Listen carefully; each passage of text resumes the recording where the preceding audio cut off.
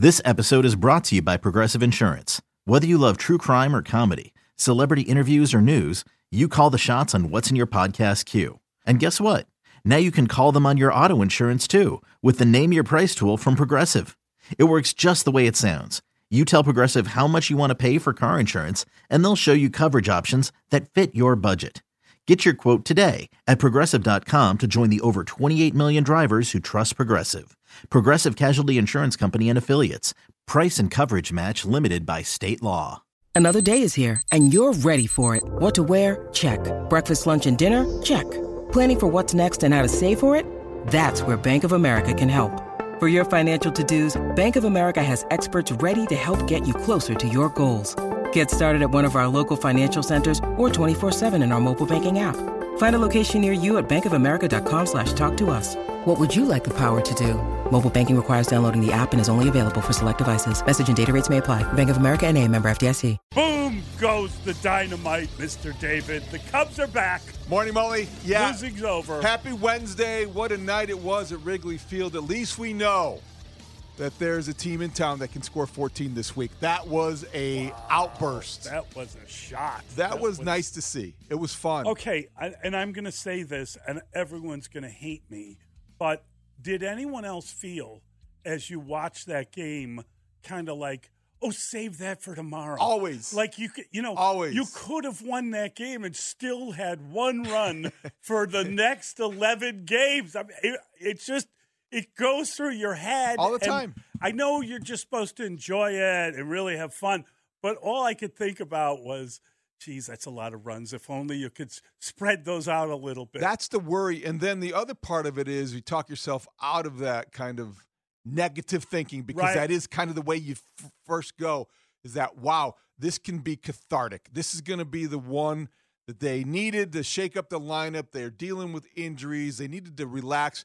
And I think David Ross said before the game, all it takes is maybe one guy getting hot, and then everyone else is going to relax and exhale. And I wondered before the outburst, the 8 runs in the 8th, I believe, before that, I thought it was going to be Dansby Swanson finding the basket. Yeah. I thought that was going to be the one where everyone yeah. And thank goodness for the basket. Boy, I think that might have been caught if it wasn't for the basket. I mean, Dustin hates the basket. This morning he loves it. Not last night. That's right. You love the basket when it helps you get a home run for a team struggling to score, and that was the beginning, but certainly not the end. The Cubs did what they needed to do against a pitcher who did falter, and like we projected he would. And, boy, that was fun to watch. It was a relief. 8 runs in the 8th? Are you kidding me? Yeah, I mean, again, I think maybe my favorite moment of the game was when Cody Bellinger hit a 3-run homer. Yeah. You just need him to hit a 3-run homer. I'd like him to hit a 3-run homer for the rest of this series, for the rest of this homestand. I think he's the clubhouse leader, right? He is the leader. He's the only guy.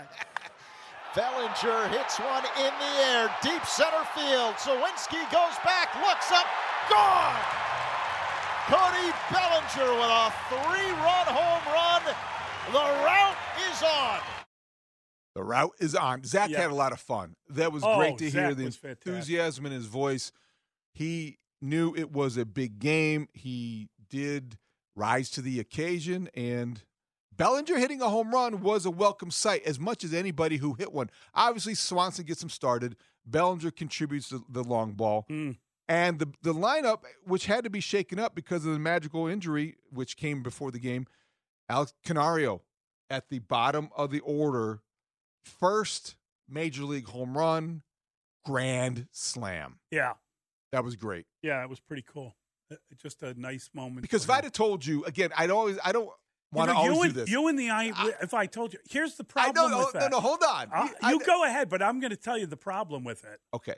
If I'd have told you last week, last month, or whenever you want to say that Javier Assad and Alex Canario were going to be contributing to a big victory in mid and late September for the Cubs to hold on to that final spot in the wild card race, you thought it was crazy. No, not at all. I think the Cubs, what they have done is they have created this plethora of minor league stars, and they are able to bring them up. They're going to bring them up. In a yearly basis, you're going to see a really good player come up. That's what the Cubs have managed to do in the minor leagues. They've made these trades. They've developed these players. We've heard all these names, and now you're starting to see them. They haven't even gotten to they did get the Pete Crow Armstrong, and that was the big name. But there are a lot of money pitchers in the minor leagues, and you're going to be bringing them up. That's a fair point. It's going to be one guy after another. another. I'm not going to argue with that. But here's my problem. I got to tell you what's wrong. Can I do that? Sure. Okay.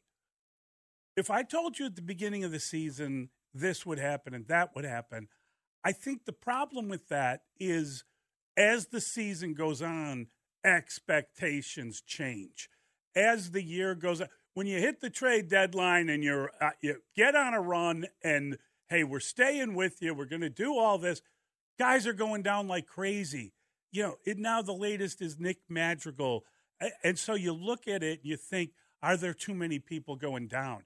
Have too many people not played up to what you thought they were and you had to cut them and you went through people? That's what a season is supposed to be. Long season, your expectations are going to be back and forth. Your emotions are going to be overwrought, and all of those things are true. All I say, and maybe it's just more of a mental exercise for myself, I think that as your expectations do ebb and flow and go up and down, that you remind yourself, this is me reminding myself that as you create the anxiety of watching every game and feeling like, oh, if they lose tonight, it's over. Oh, if they lose another game, it's going to be, really difficult to take. I'm reminding myself to be disciplined and have that kind of perspective because, number one, it helps you maybe, get through some of these games that are tight or maybe a little bit closer than you want, or maybe the struggles are a little bit greater than you expected. And the other thing is that, it is good to remember these contributions as much as you say that they have a plethora. Dustin, add that to the glossary. Plethora, the Mully Haugh. Okay, Plethora.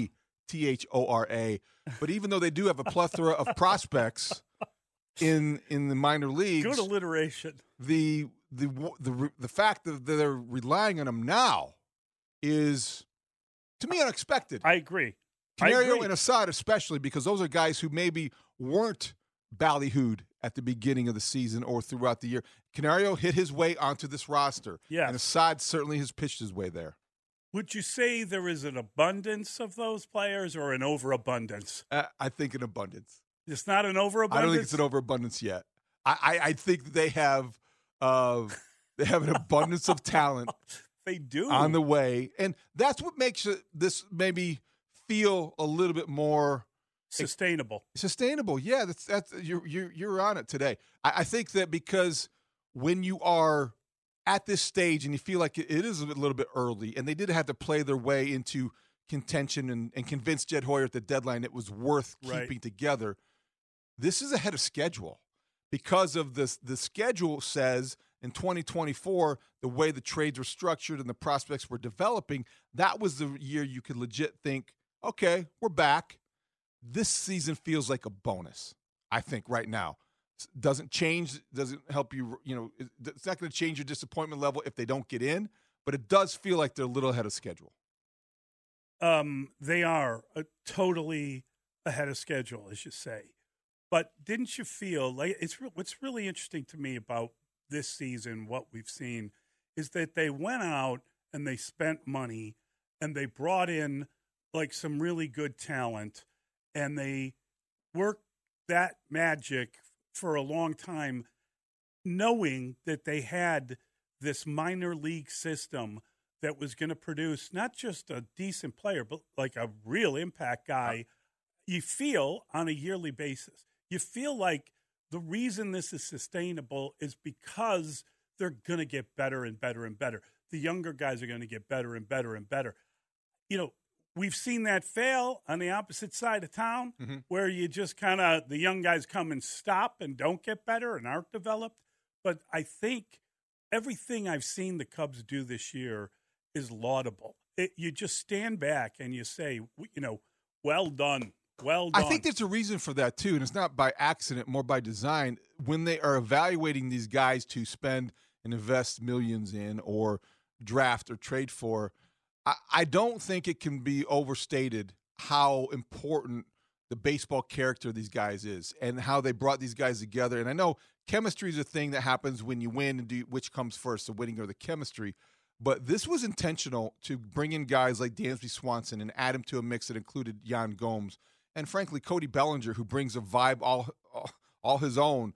And Jamison Tyone, even through the struggles, always was the guy that was saying the right things and doing the right things. This was a clubhouse that was conducive to winning, and that's not by accident. They got those guys who they thought would be able to make everybody else around them better and set the example. And you're seeing that now. And that's why I think at the end of the trade deadline, the week before, they were in a similar situation they're in now. They had that pressure on to win. They had to come back and be resilient. And that is I think that's what is the biggest trademark of this team. It's a resilience. I think also they're built correctly. So, when you start building a baseball team, you just said it. They brought in Dansby Swanson, who is, a hardworking guy and a leader and a shortstop that can make big plays. That allows you to move Nico to second base. And now you mentioned Gomes and you mentioned the center fielder. That's right up the middle. That is how you're supposed to build a team. You got a really good center fielder. You got a really good shortstop. And you got a guy who's a really good shortstop playing a really good second base over the course of the season. And then you've got, that catcher has been remarkable. I don't know how you're going to resolve that issue, but he's been phenomenal.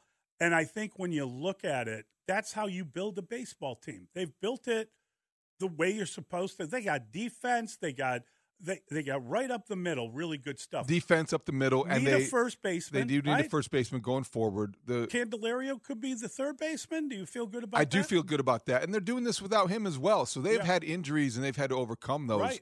But I do think you're right. They built themselves some strength up the middle. They also have developed pitchers that they have drafted, like we're going to see tonight, Justin Steele. It is win day, by the way. It's Wednesday, but Wednesday is win day.